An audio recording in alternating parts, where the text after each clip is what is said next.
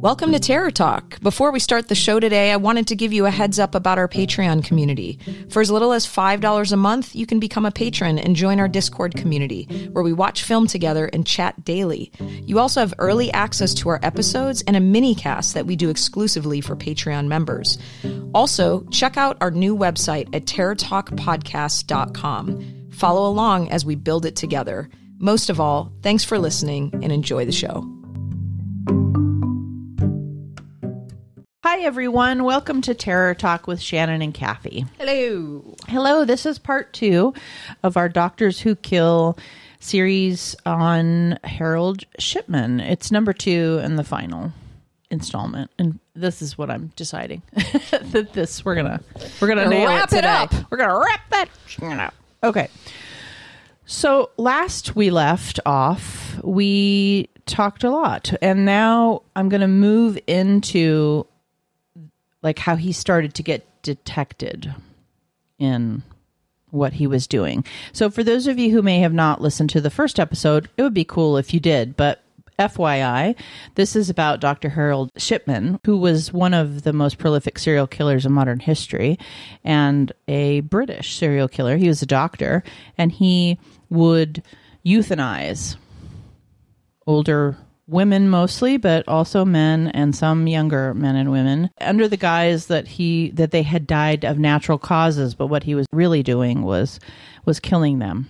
Where we left off is that in March of 1998, Dr. Linda Reynolds of the Brooke Surgery in Hyde expressed concerns to John Pollard, the coroner of the South Manchester district, about the high death rate among Shipman's patients. So what had started to happen is he'd started to draw suspicion. He'd been killing people for a couple of decades by this point, from 70s, 80s, 90s.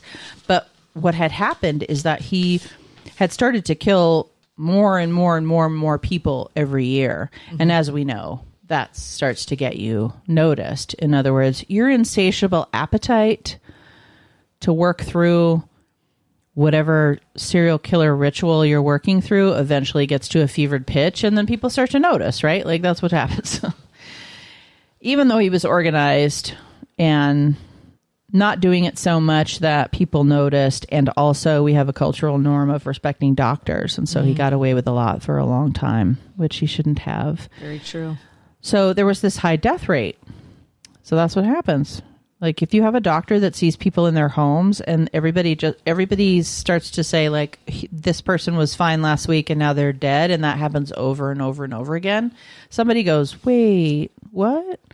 So in particular, this Dr. Linda Reynolds was concerned about the large number of cremation forms for elderly women that he had needed to countersign. So it's just like, you know, Bobo serial killer gets a parking ticket in a neighborhood and gets caught. It's like that. Yeah. It's like Al Capone gets caught on tax charges and not for being a Ted Bundy gets pulled over for speeding. Exactly. Mm-hmm. It's like that. So she was concerned about the large number of cremation forms for elderly women that he'd needed that countersigned, because that's what would happen is if someone died in their home, apparently, I learned this through looking at this case, then and you wanted them cremated, you had to have it co-signed by a doctor sort of that had those kinds of rights in that county or what have you at the hospital. I don't know the ins and outs of it, but you get the idea. He needed help. He needed someone to sign off on it. And so she was like, you know, I've been signing a lot of these lately. Police were unable at that time to find sufficient evidence to bring charges and basically closed the investigation like a month later. So, but just a little a little sniff around him. Yeah. Which was good because sometimes it takes a lot of sniffing to actually get convicted. Sure. After the investigation was closed, Shipman killed 3 more people. In August, taxi driver John Shaw told the police that he suspected Shipman of murdering 21 patients. Can you imagine? The taxi driver's like, hold up. Like a couple months later, I have a suspicion. It's like ripped out of Columbo or something. Yeah. Shaw became suspicious as many of the elderly customers that he took to the hospital, who seemed to be in good health on the taxi drive there, died in Shipman's care immediately. So it tells you what a small town does, right? Yeah. It just tells you, like, and this is what I mean by if you start to kill people that are in good health over and over and over again, families, friends, people start to say, but they were fine.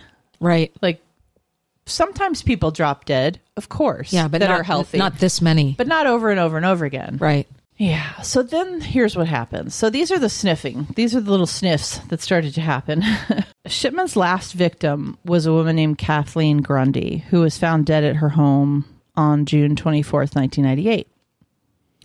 And Shipman was the last person to see her alive. And he later signed her death certificate, recording the cause of death as old age. Grundy's daughter became concerned with this situation because she was informed about her will and that apparently her mother had decided to will Shipman 386,000 pounds. Wow. Now, of course, that would make me suspicious as well. Right. As the child. Like, wait, what? Right. Excuse me? I mean, not that I would care about the money, just no, that doesn't make any sense from what I would know of my parent or what have you. Mm-hmm.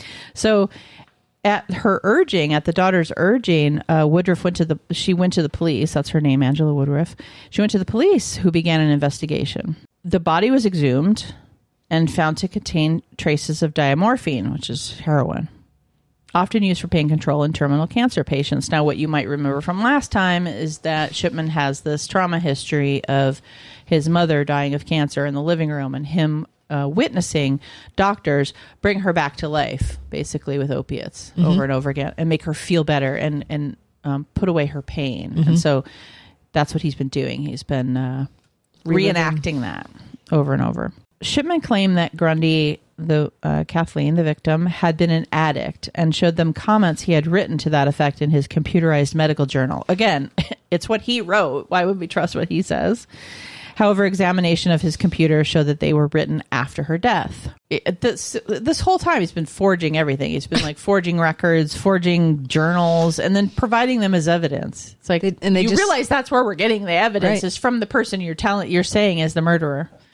And they just trusted him. So he was arrested on September 7th, 1998, because of this falsification of records, and was found to own a Brother typewriter.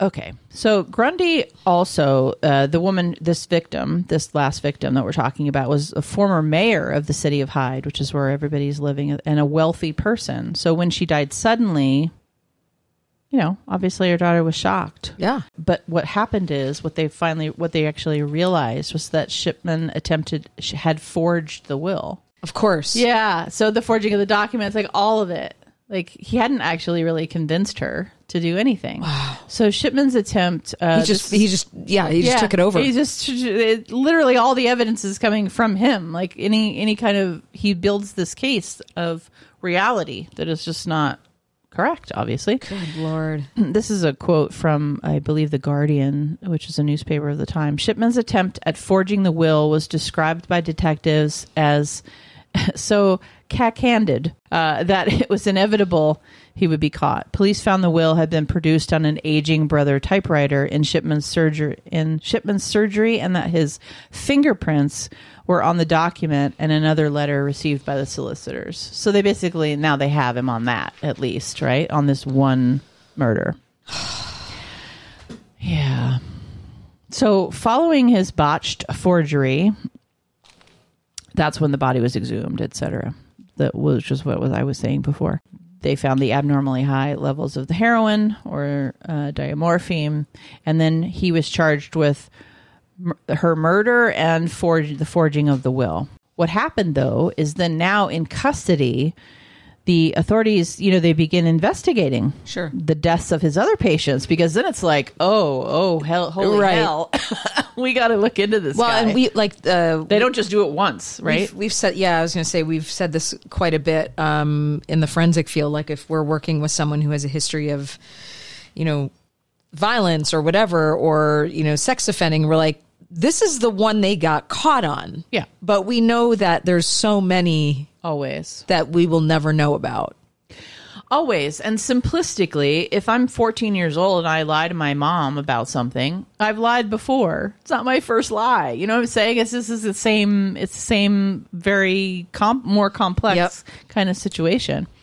It's, if you're being duplicitous, you're being duplicitous. It's going to happen again. So they go into investigating his other patient files, I guess. And within months, it became clear that the family doctor had been systematically administering lethal doses to patients. And so they exhumed a bunch of bodies, actually. 4 or 5 bodies they actually exhumed as well and analyzed them, and then was subsequently charged with those other murders as well. So they must have found specific evidence in that.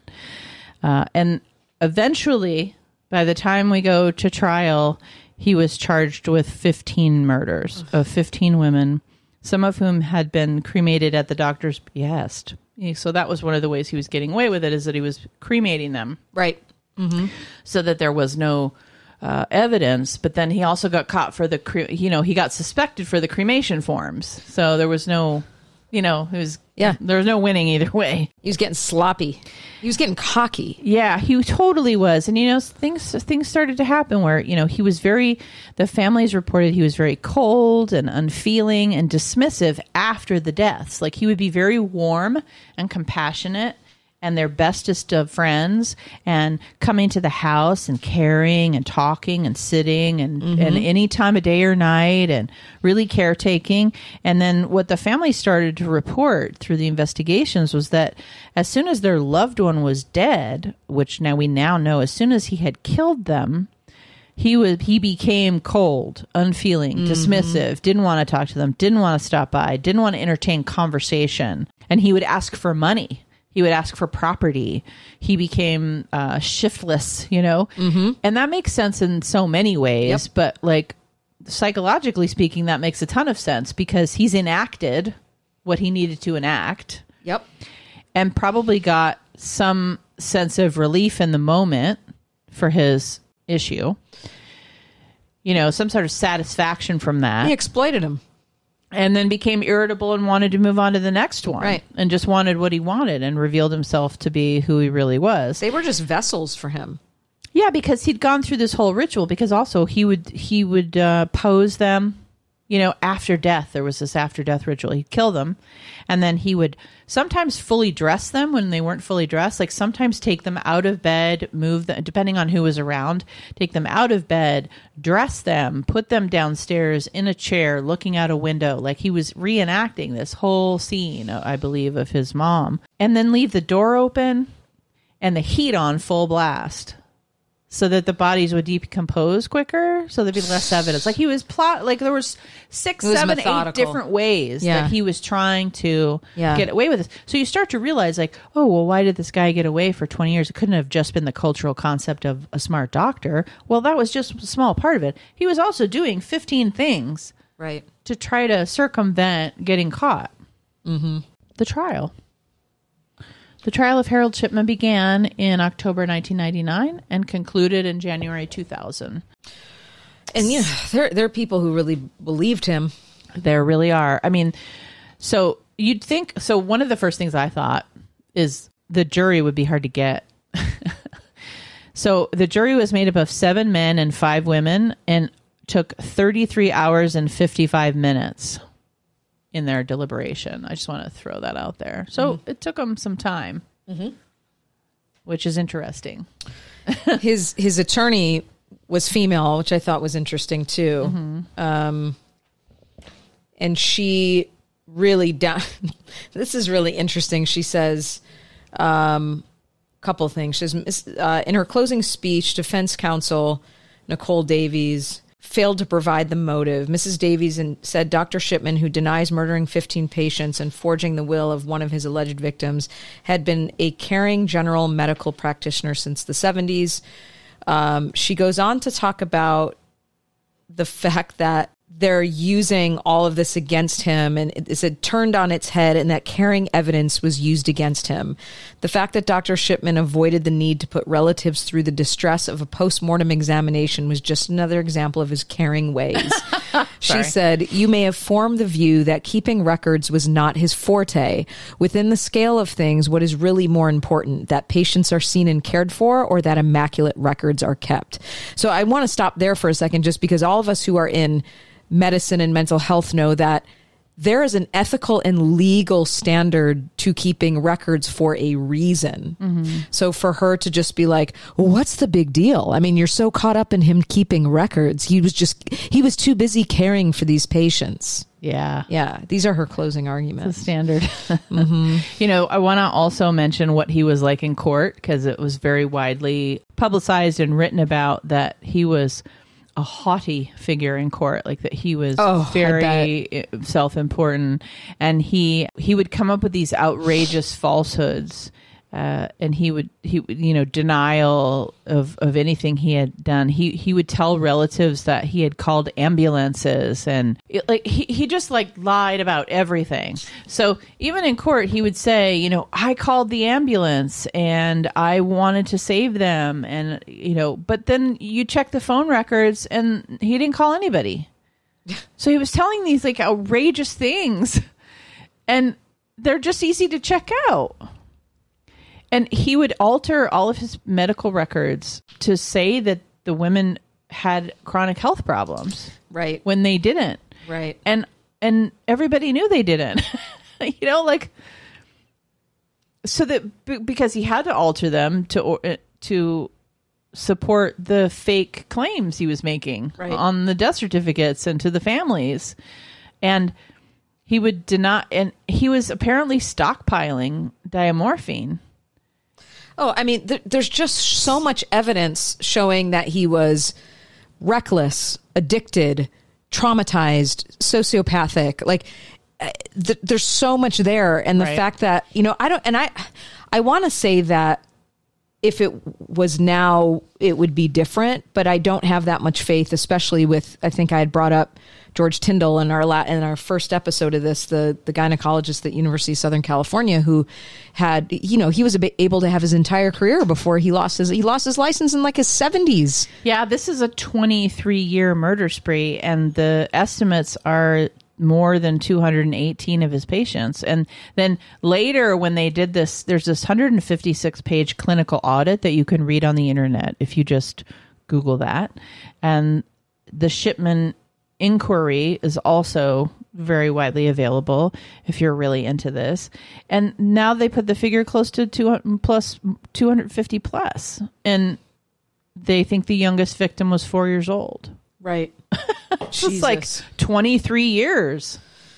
He wasn't an idiot. No, it was slow. He was pernicious. Yes. Very pernicious. And in the beginning, he wasn't doing it very often, so he could get away with it. He got confident. I mean, it's just like someone who cheats, right? It's like they dabble in it and they go, "Ooh, I didn't get caught, and that was kind of fun, and maybe I'll do it again." And then that confidence becomes cockiness, and then the messiness, and then, they get caught. Well, and you have to think psychologically too about how he's aging and how his narcissism is starting to implode and become very vulnerable and very cracked. Mm-hmm. And the way this particular malignant narcissist dealt with that is to keep medicating himself with his violence. Right. In my opinion. Yes. So we have to talk about the wife. Okay. So as Shipman begins to slowly become very clearly in court, unless you had anything else to say about the trial. No. I thought, his defense was a joke is what I wanted to share. Fair. I mean, they had to come up with something. Yeah. Which is their job, right? So they had to come up with something. That's all you got. You're like, oh, that's not so awesome. But, good shot. Gave it the college try. Mm-hmm. So, okay. So, as he it slowly becomes true. In other words, it's starting to come to light what really happened with the press in the trial. His answers being crazy, wacky, really making no sense. He has a wife whose name is Primrose. You may remember from the first episode. Mm-hmm. And she was attended every day of his trial, made weekly visits to the prison. They would hold hands, kiss, appear to have not a care in the world when she would go to visit. People were baffled by her, ability to support him. They would make small talk during the breaks at court. And she had, I read one thing that said, quote unquote, a pathological denial of her husband's she crimes. would have to. Mm-hmm. Or she would explode. I mean, she would literally implode if she admitted to what she was married to. I think it would be incredibly difficult for the healthiest of people to just ingest that. And then you've got press, right? And there's going to be an evolution of your understanding of what happened. And I think most people having a spouse for 30 years or what have you, 25 years, whatever it is, you're going to believe them first. Mm-hmm. Okay? So that's incredibly human.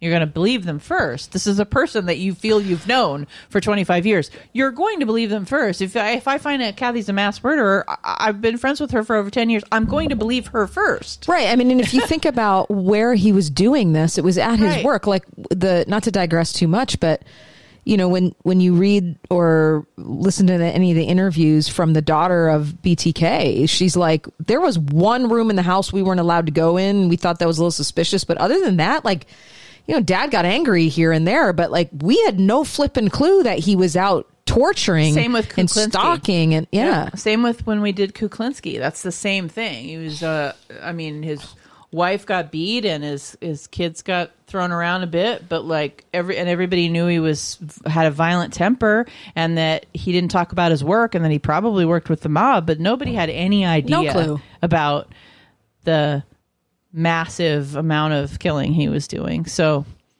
anyway, but apparently, in the final days of his life, which I'm going to get to, how he died, etc. Oh, well, let me say this. So those 7 men and 5 women who took 33 hours and 55 minutes unanimously found the doctor guilty of 15 counts of murder and forging Kathleen Grundy's will, and they sentenced Shipman to life in prison with no chance of parole. And so apparently, much later, his wife, who, had always been a stalwart supporter, began, I believe, the accounts sort of suggest that she began to suspect it was true.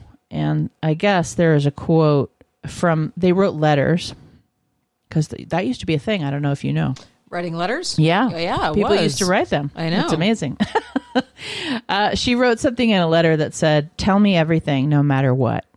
And that was the first, apparently, in the post-mortem of all the documents, that was the first time she suggested that she sort of knew that something was up. Which, okay. So I want to talk a little bit about how he died, because it was kind of controversial. Okay. Harold Shipman was found at 6:20 a.m. on January 13th, 2004, having hanged himself in his cell at Wakefield Prison, West Yorkshire. It was on the eve of his 58th birthday. Most of the commentators and the families of the victims expressed extreme anger that he would have been able to evade serving his sentence by taking his own life, and of course blamed the prison for having allowed him to do that. And we've heard this in so many, like Epstein and all these cases, right? Yeah. Right. So following Shipman's suicide, a fellow inmate at Wakefield gave testimony that he overheard a prison officer telling the killer to, quote unquote, go hang himself, and if he didn't know how, he'd be shown. While some of the British tabloids, of course, as we do, pile on and celebrate when somebody like that dies, and you can have your feelings about whether that's kosher or not, they ran a headline on the Sun that said "Ship, ship, hooray!" In other words, he's shipped off, and Shipman, etc. That they were celebrating that he had killed himself, which I don't agree with. But that's our press and that's our culture. Wow. So the sad part about this is that what's interesting about this is that it was mindful on Shipman's part, and there's a reason why it happened. So it's sort of one final outrage, basically.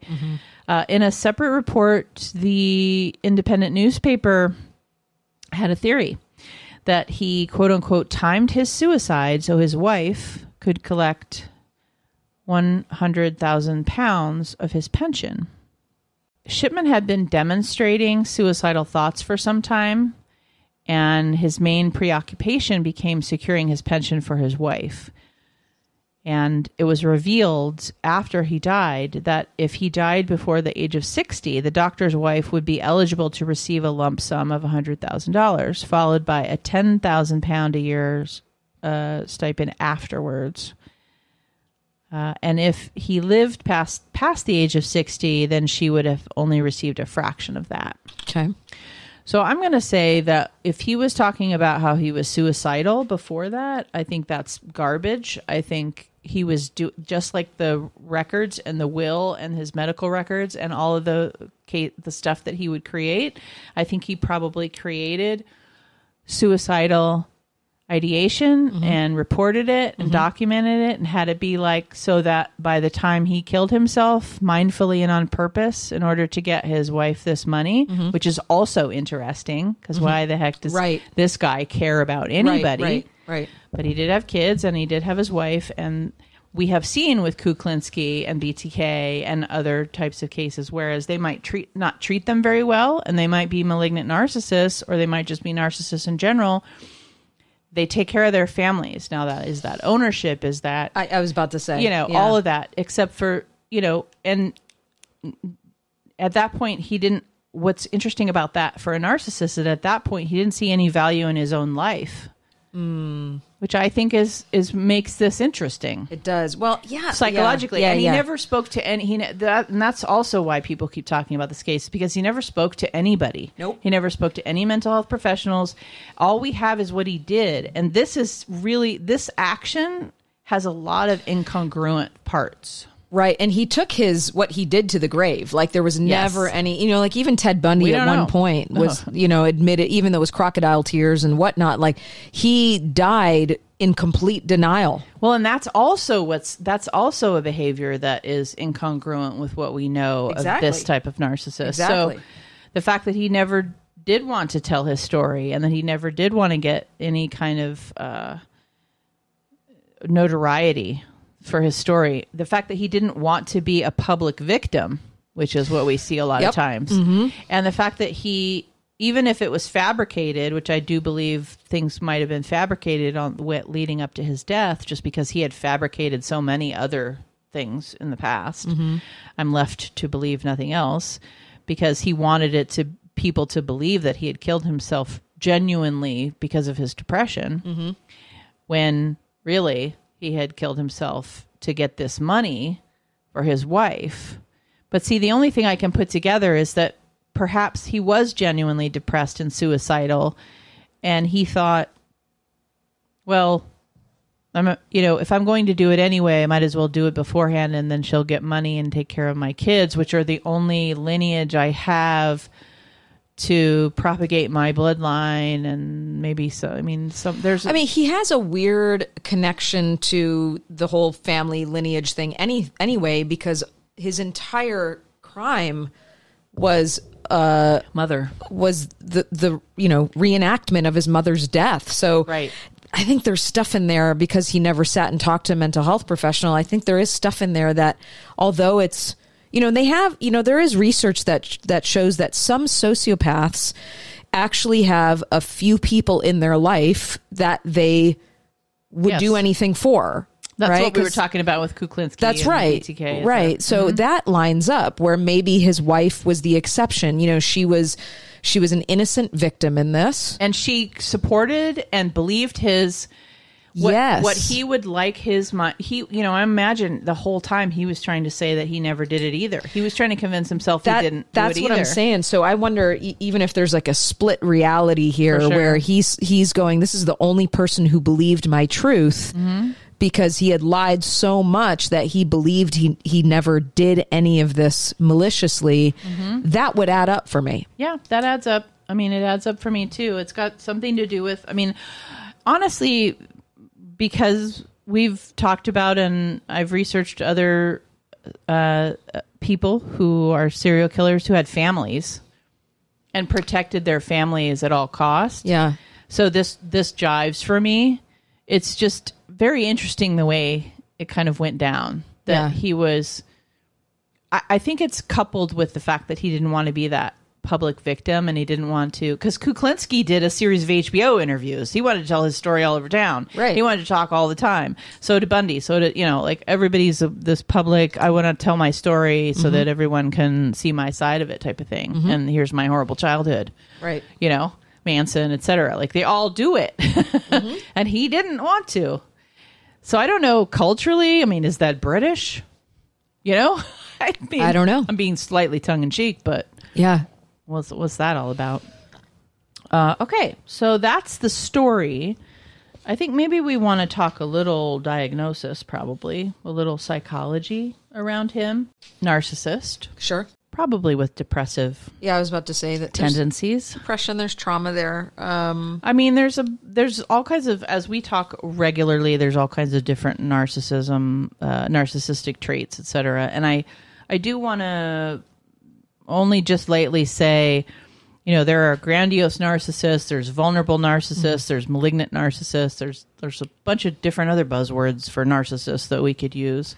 I would say that he would even fall, because and it's hard because if we're putting him in the, he's a sociopath, he's not a psychopath, which means, he's gonna be more easily triggered and have more of that narcissistic response and defense that psychopaths are just more like, if you get in my way, I'll kill you. But I'll end you. But otherwise I'm really not very interested in you. But I feel like there was a vulnerable narcissistic component to him, because he didn't present with grandiosity. He wasn't off-putting. People really cared about him. His own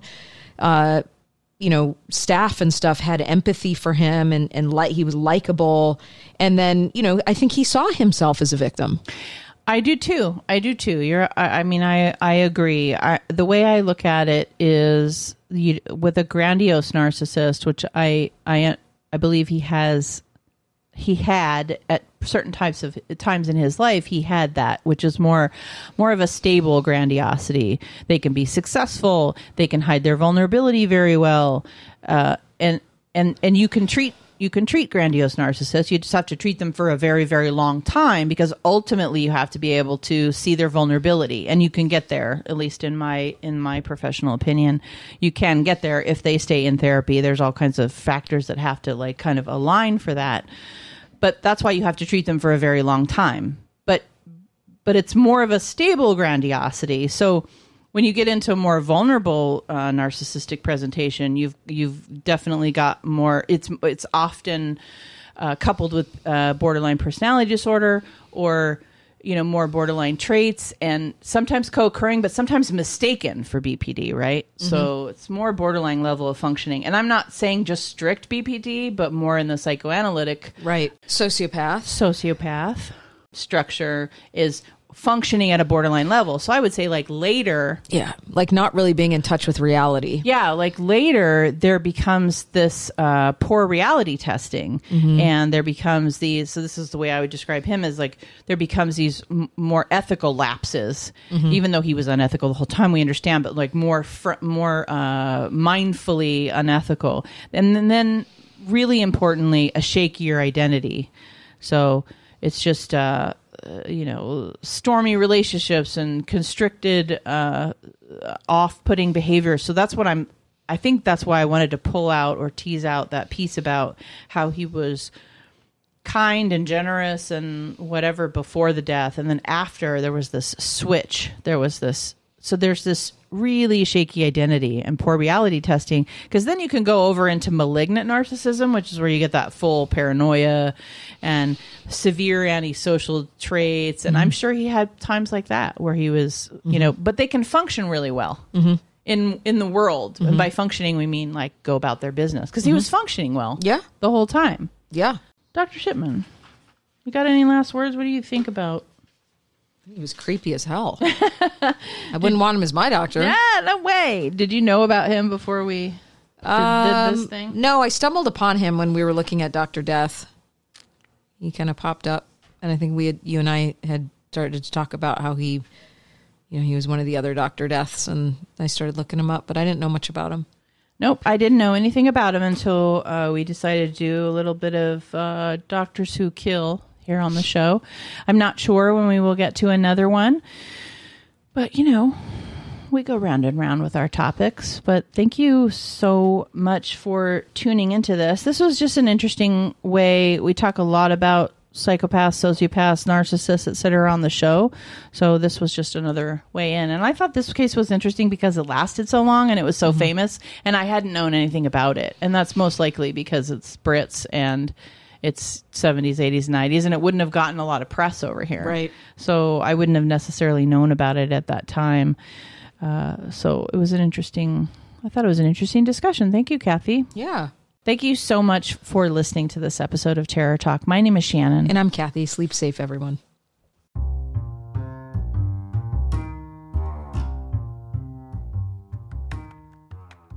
We hope you enjoyed this episode of Terror Talk. Please check out our Patreon page, Instagram, Twitter, and Facebook. We'd love to engage with you as part of our community. Please take a moment to leave us a comment on any of our social media. Thank you so much for listening, and once again, sleep safe.